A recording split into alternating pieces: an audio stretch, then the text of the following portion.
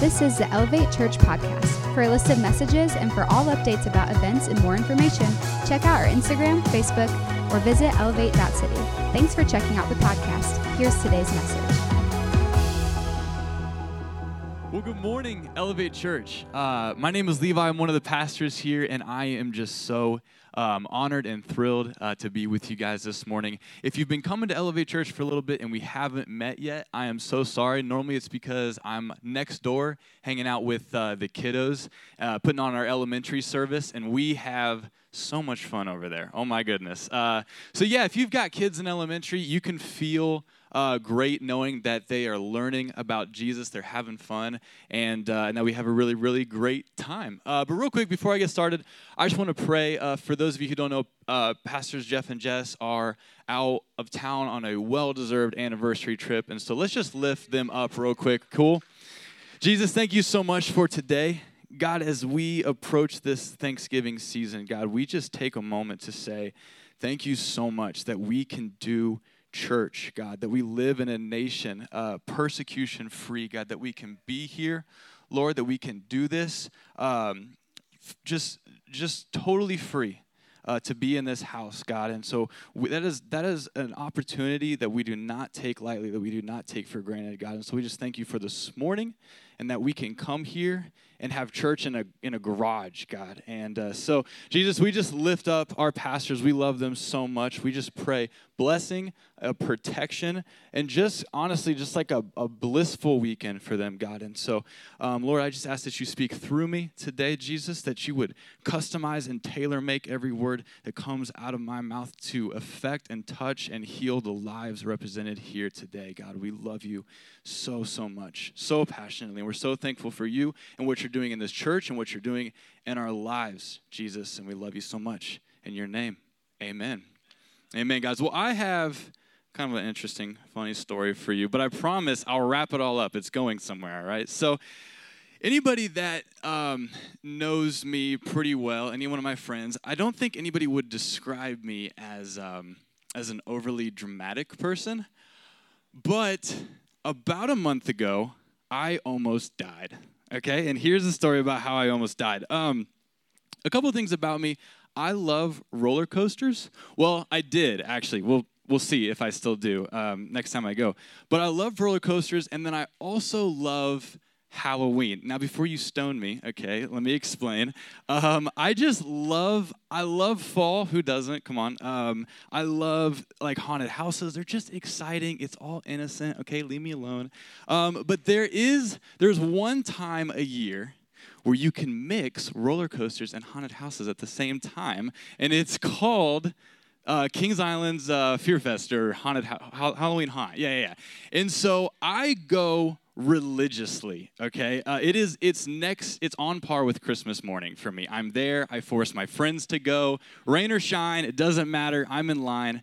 And so about a month ago, we go, and it's terrible weather, all right? It's 40 degrees outside. It's rainy. It's just a nasty night, and there's not many people that are in line. And so it's about midnight. We had done some rides. We had done some roller coasters. And I'm like, all right, guys, we're going to do one more. And we're going to go to the one that's called Face Off. Now, for those of you that don't have Kings Island memorized, Face Off is not a traditional roller coaster in the sense that you have a track below you and then you're like sitting in a cart that's on top of the track. No, I wish that was the case, okay? So instead, Face Off is one of those that the track is above you and you're in like this vest thing and there's nothing between you and certain death but thin air, okay? And that's how this ride goes. Now, instead of launching you from, like, the station, where's Dave Spaniak at? Am I getting that right? The station? Yeah? Okay. He's our expert. They pull you backwards and up, like a really steep hill. And so because I'm not 12 and very light, what happens is as they pull you back up, all of my body weight leaves the seat that I was comfortably sitting in and instead is just kind of hanging against the vest like everybody else on the ride. And so you're sitting there and your legs are dangling, your arms are dangling, and you're just in complete suspension. And all of your weight is against this vest, and they're just hanging you up there as they're about to launch the ride. Well, about 30 seconds goes by, which doesn't seem like a long time, but when you look down and people look that tall, it feels like a long time, okay? About 30 seconds goes by, and they still haven't launched us. And I'm thinking to myself, okay, there's nobody else in line. Like, we jumped right in. The park's about to close. It's the Halloween deal. They're probably just messing with us, acting like there's something wrong with the ride, okay? So I'm like, it's cool. Like, haha, guys. Now go ahead and launch us, all right? Well, now about 5 minutes goes by, and I'm not kidding you. And again, I'm hanging there. I look over, and the Eiffel Tower is like eye level, all right? And and the people are really small. I kid you not, all of a sudden I hear like 5 Kings Island like staff trucks like rip it into the area that we are at. Now, Face Off is not in the middle of the park where you have a bunch of people around. It's like back almost in the woods, but not in the woods enough that if I fell, I could catch a tree like in the movies. I mean, it's just still concrete below, all right? Now, about 5 minutes goes by, and these trucks pull up, and a bunch of guys in like the yellow rain staff coats get out, start running around. They look like mice scurrying. They've got flashlights. They're looking up at us. They're looking at each other. And that's when my brain starts to go, okay, either this is one of the most well-orchestrated pranks of all time, or I'm actually about to die. And so this was when my heart and my mind start racing a little bit, you could say. And this is when I start to talk to Jesus. And I'm like, Lord, I don't know what's going on here. They seem very concerned, but I don't want it to end on a roller coaster. As fun as they are, like, I'm 24. I feel like I got some more things to do. There's a couple shows on Netflix that I want to finish. Like, please do not let me die here. And so my brother is with me. He's in the car across from me. And you know in the movies when the good guy is like about to jump on the grenade and like save everybody, and he gives you that look like, it was nice knowing you, like I'll see you on the other side. That's the look that like my brother gave me. And then I was like, oh my gosh, like we are just, he thinks it's done. I think it's done. Like it's a done deal. So then I'm not kidding you.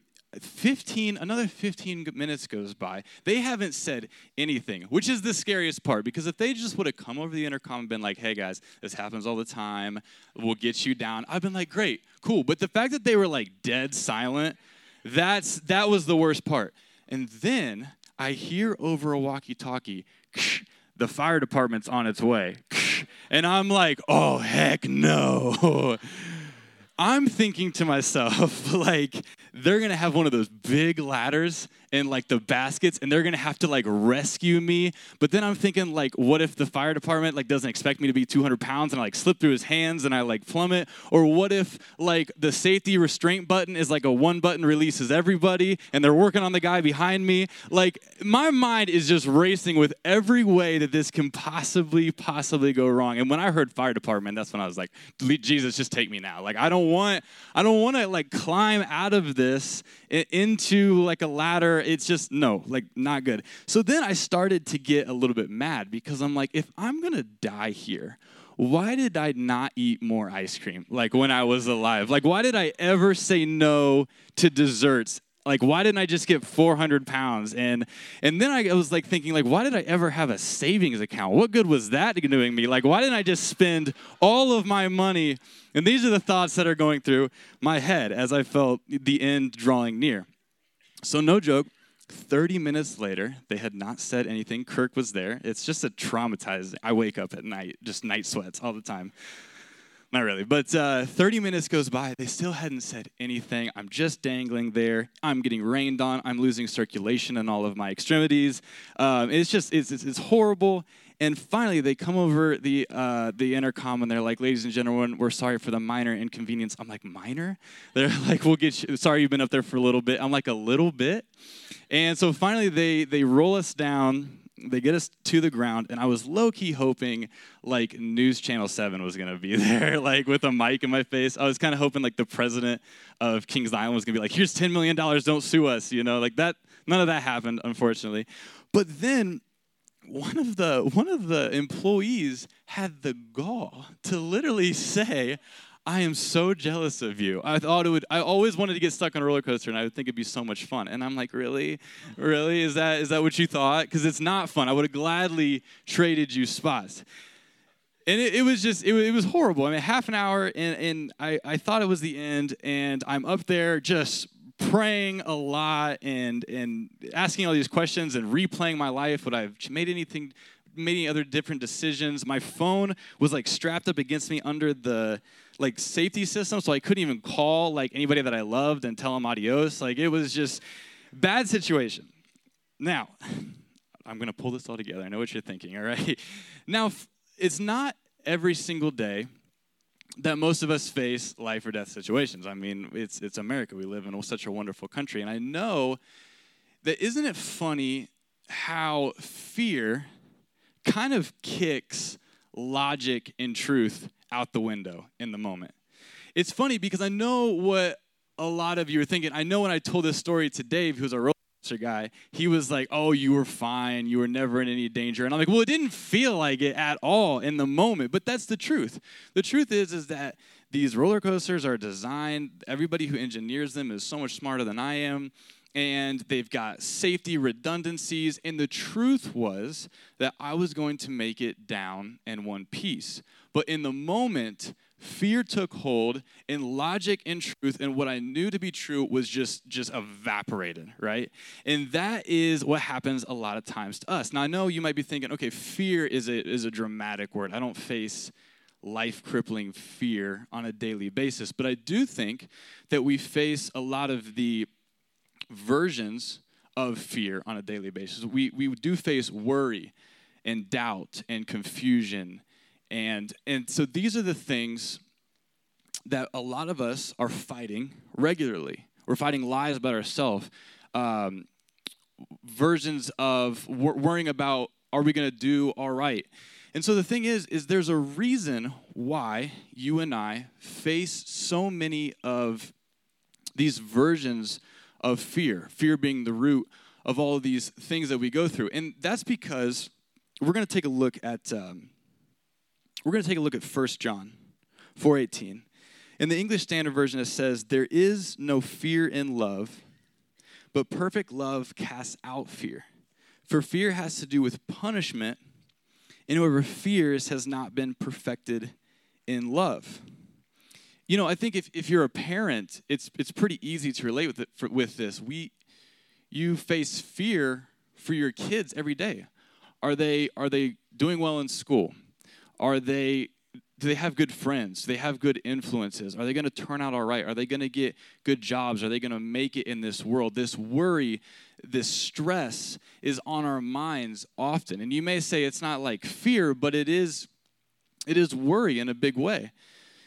A lot of times we think about it, I struggle with this all the time with finances. We go, am I going to make enough? When I get married someday, am I going to be able to provide enough? Am I going to be able to retire at a decent age? These are the questions that a lot of us find ourselves asking and dealing with and wrestling with daily.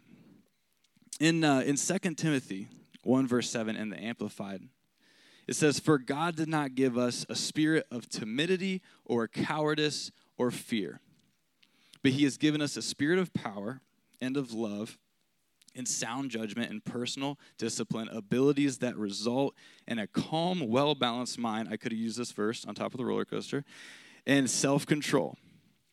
So we know from these two verses that fear is the opposite of love.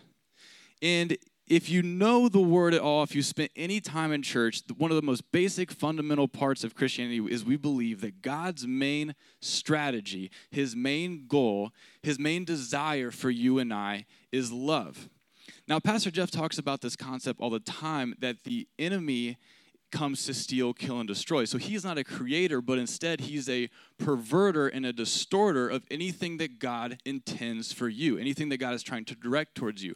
So we know that if God's main strategy towards you is love, then we know that the main strategy of the enemy towards you is going to be fear. Has anybody ever met like a defeated Christian, like an Eeyore? where they everything's bad all the time, and it's every time you check up on them, it's always something, and it's always complainy, and they may say their day is going fine, but then they're like, oh yeah, I remembered, like, this is also bad in my life. I'm not negating or arguing the fact that those people may be going through real life struggles, but here's the key. Living in perpetual defeat is 100% contrary to what Jesus paid on the cross for you and I. Romans 8:15 in the New Living Translation says, "So you have not received a spirit that makes you fearful slaves.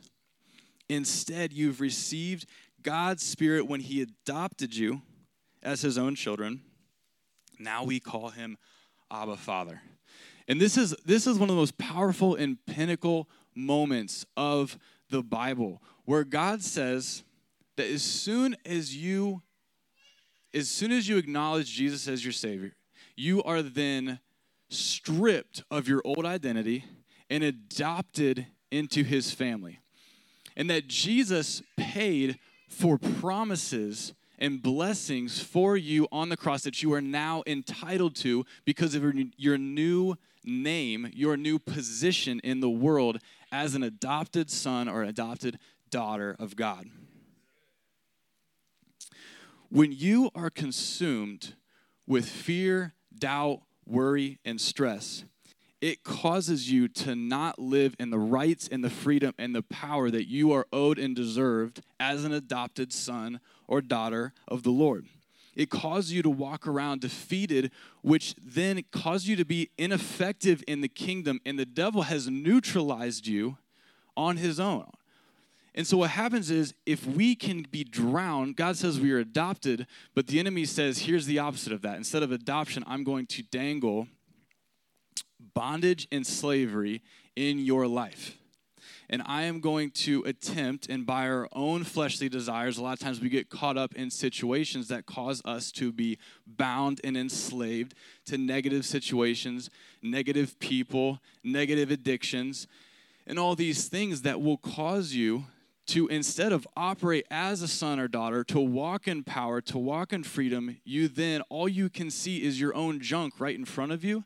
And you voluntarily sit the bench in the kingdom of God because you don't feel entitled to the promises and the rights that you have. So, truth says that I am adopted. Truth says that I am a son or a daughter of the creator of the universe, and his promises and his blessings are extended to you and me. But we see this common theme where God has a desire for you, but the enemy is going to try to frustrate you with the opposite. So instead of adoption, we see the introduction of bondage and slavery. And I know that sounds like really intense words, like I'm not a slave, I'm not living in bondage. But think about it this way.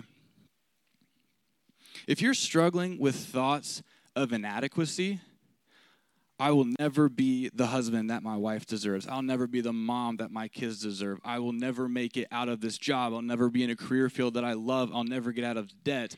These are all lies and thoughts that are 100% the antithesis of what God has already spoken about you and that you have rights to.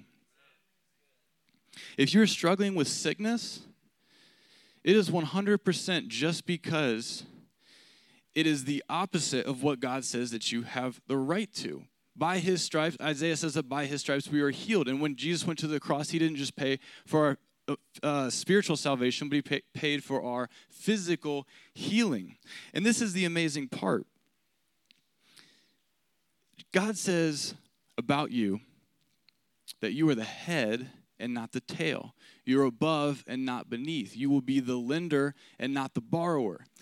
And so we get into these patterns a lot of times in life where we're in a bad situation habitually.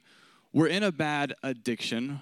We have some lies going on in our head about ourselves. And it causes us to sit ourselves out of the game, to go, I'm not worthy. All I can see is my own junk. All I can see is my own shortcomings. And now I don't feel entitled. I don't feel right. I don't feel comfortable with approaching the Father. when the word says that we're supposed to walk boldly into his throne room. You know what's kind of funny is when I was up there in the roller coaster, I would be lying if I said I didn't take some time to cover my bases with the Lord and make sure that me and him were totally square. And I was like, I'm up there and I'm like, Lord, on the way here, I was on 75 and I was going the speed limit, but that guy passed me and flipped me off, and I said some not nice things in the car. I just want to say I'm so sorry, and if I could find him, I would buy him a steak dinner, and just to make sure that me and you are totally cool. Or that one time in 4th grade with that new kid, and I said that not so nice thing, I am so sorry about that. And I was up there trying to remember all these ridiculous things that I haven't talked to the Lord about, which is just insanity.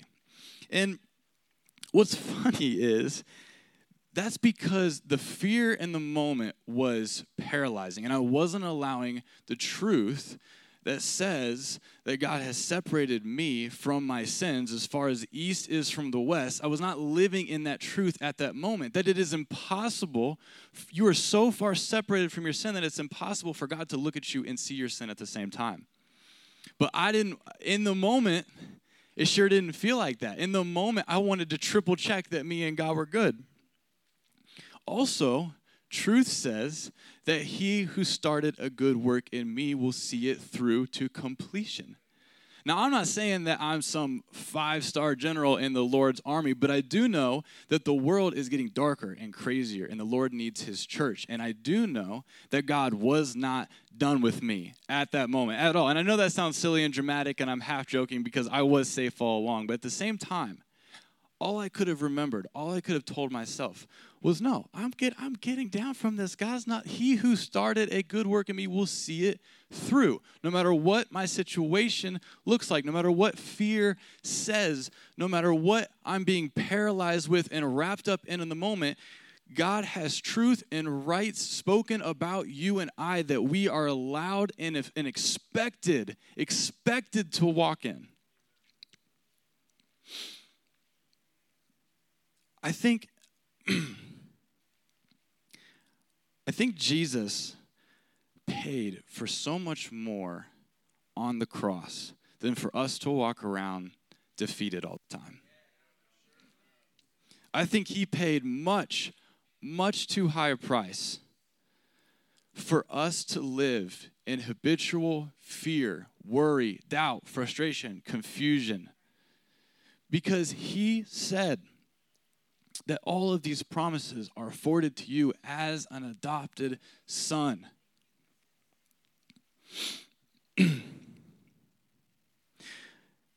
John 16:33. Jesus says to his disciples, and he's speaking to his church as well, in this world, you will have troubles. He literally warns us. There will be good days and there will be bad days. But take heart, for I have overcome the world. There is victory in me. The same power in Romans 8:11, the same power that rose Christ from the dead lives inside of you and I. You know what's interesting is when you go to Walmart and you're checking out your stuff, there is not ever a 5-year-old working behind the counter. Because that's not how it works here. A parent is a provider. A 5-year-old, a 10-year-old doesn't have to go out and make it happen on his or her own. So, one of the number one things that I struggle with is the lies and the worry and the fear of, am I going to be able to provide? Am I going to have enough? Am I going to be able to live healthy, comfortably, blessed? But God says, Look at the kids.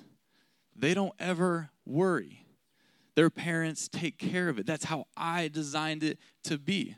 Now, I'm not saying that we don't have to work hard and we can freeload and God's just going to bless us. I'm not saying that. But at the same time, God is saying, I am your provider. You are adopted as my child. Doesn't matter what your age is. And the best part about God providing is he doesn't just stop at providing financially. He says, I'm your provider of peace. I'm your provider of purpose. I'm your provider of joy. I'm your provider of rest and relaxation. But I am a professional at looking to everything else in the world except for Jesus for those things. Worship team, you guys can come on up. And that's because in those moments, my flesh, my worries, my doubts displace the truth all the time, almost daily. That's because my worries, my frustrations, my fears, just like on the roller coaster, kick to the side what I know God has said about you and I. This morning, I think it's really, really important for us to identify in our lives, big or small, what are those things that we are living in bondage to? Is it a bad influence? Is it a bad relationship? Is it a bad job? Is it a substance addiction? It could be anything in the world. But what are those things that are keeping us from boldly approaching the throne room and living out all of the blessings and living out in all of the power that we have every right to? Everything we face in life is a distortion or a perversion of what God has said that you and I are entitled to. It is the opposite of what he has spoken that we have rights to. So what are those things? I know for me, like I was talking about earlier, the number one fear in my life is financial and monetary and future thoughts of wondering, is it all going to pan out in the end? And I know the word says that he's our provider, but there are moments in my life where it's hard to see that. And so I have a choice every day to go, am I going to let fear rule? Am I going to let fear decide? Am I going to let fear dictate? Or am I going to choose truth? And it has to be a choice. It's an active choice, because you and I both know that in those fearful situations, emotions are powerful.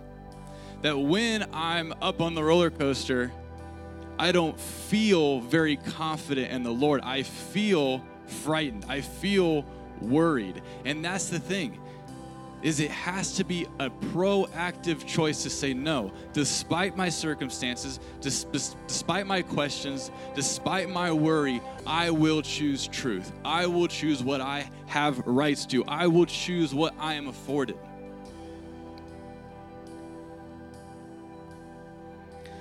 We don't want to walk around in life perpetually on these roller coaster moments where some days we got big faith and other days we're drowning.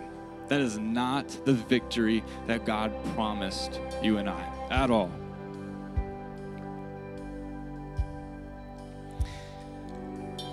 The story is pretty funny, and now looking back on it, I'm glad I survived, but also I thought, man, this would be perfect for a message.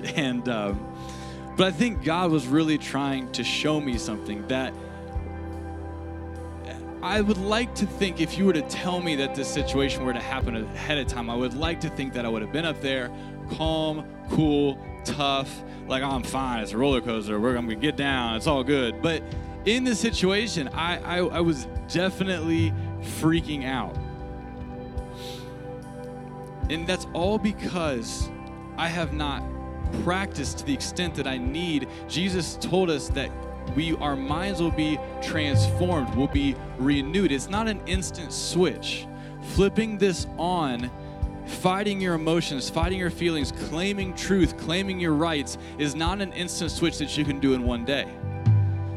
It's about renewing your mind, transforming your mind, getting the word inside of you, getting faith inside of you, and allowing it to rise up and eventually come out to where you don't go, I'm not dealing with life this way anymore. I'm not putting up with these situations with these anymore. I am the head and not the tail, because God has told me that that's what I am.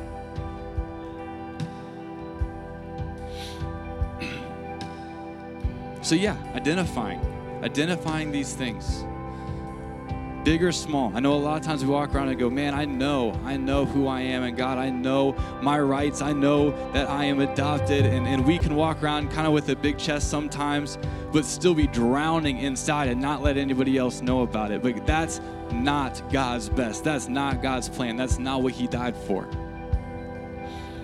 And so this morning, I just want to pray. I just want to lift up our congregation. I want to speak life over these situations, truth over these situations, and watch God work. And a lot of times it's not an instant switch, but God is going to bring up that faith. He's going to rise up that faith. He's going to rise up that truth in you.